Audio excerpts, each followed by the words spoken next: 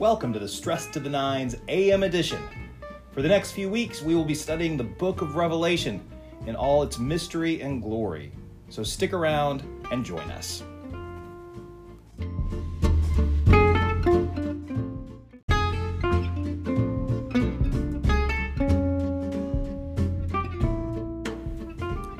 Thanks for listening to Stress to the Nines. Be sure to like us and review us on your favorite podcast platform. Thanks so much for listening. Until next time, peace.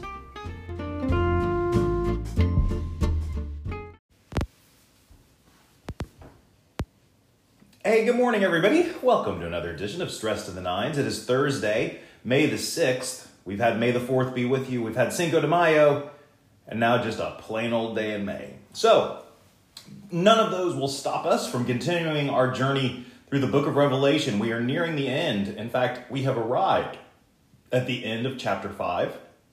So remember that John is in the throne room in heaven.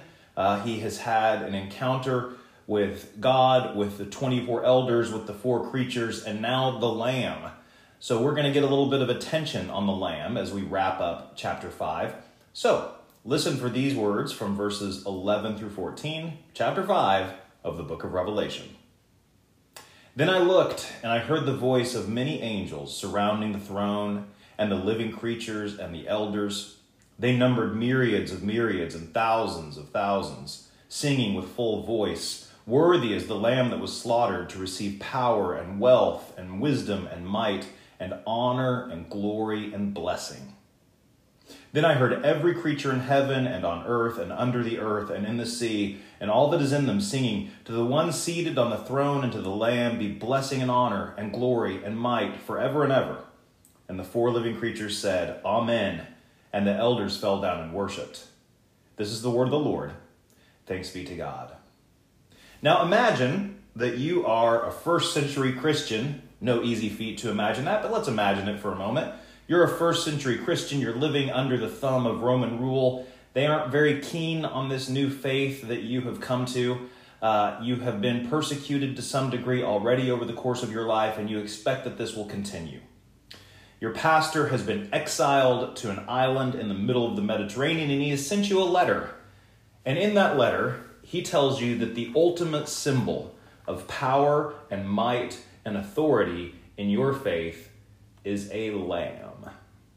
Not just any lamb, but a lamb that has been slaughtered. I'm not sure how comfortable this would make you and how much better it would make you feel about this faith to which you have arrived. But it is a vital image in the book of Revelation. It is the Lamb who has the power to open the 7 seals on the will of God to merge heaven and earth. It is the Lamb who is worshipped above all others by the creatures in heaven. It is the Lamb who sits at the right hand of God. It is the Lamb who is the symbol of power and might and authority in the book of Revelation. And the Lamb is a reminder to all of us that suffering and sacrifice are innate to our faith. And that the Lamb is he who conquered for us. Listen to the words again of the song that is sung. "Worthy is the Lamb that was slaughtered to receive power and wealth and wisdom and might and honor and glory and blessing. To the one seated on the throne and to the Lamb be blessing and honor and glory and might forever and ever." It is the Lamb that is the center of our faith. So for us as Christians, if we seek to emulate Christ in our lives, then we do that not with power and domination, with control, with force, but we emulate Christ in our lives with sacrifice, with selflessness, with humility. We emulate the Lamb, not the lion that was testified to earlier. And it is the Lamb who will be our companion through the book of Revelation. This symbol, which is given to us in the book of Revelation, is vital for us to understand who Jesus is in our lives, in our faith, and in the church.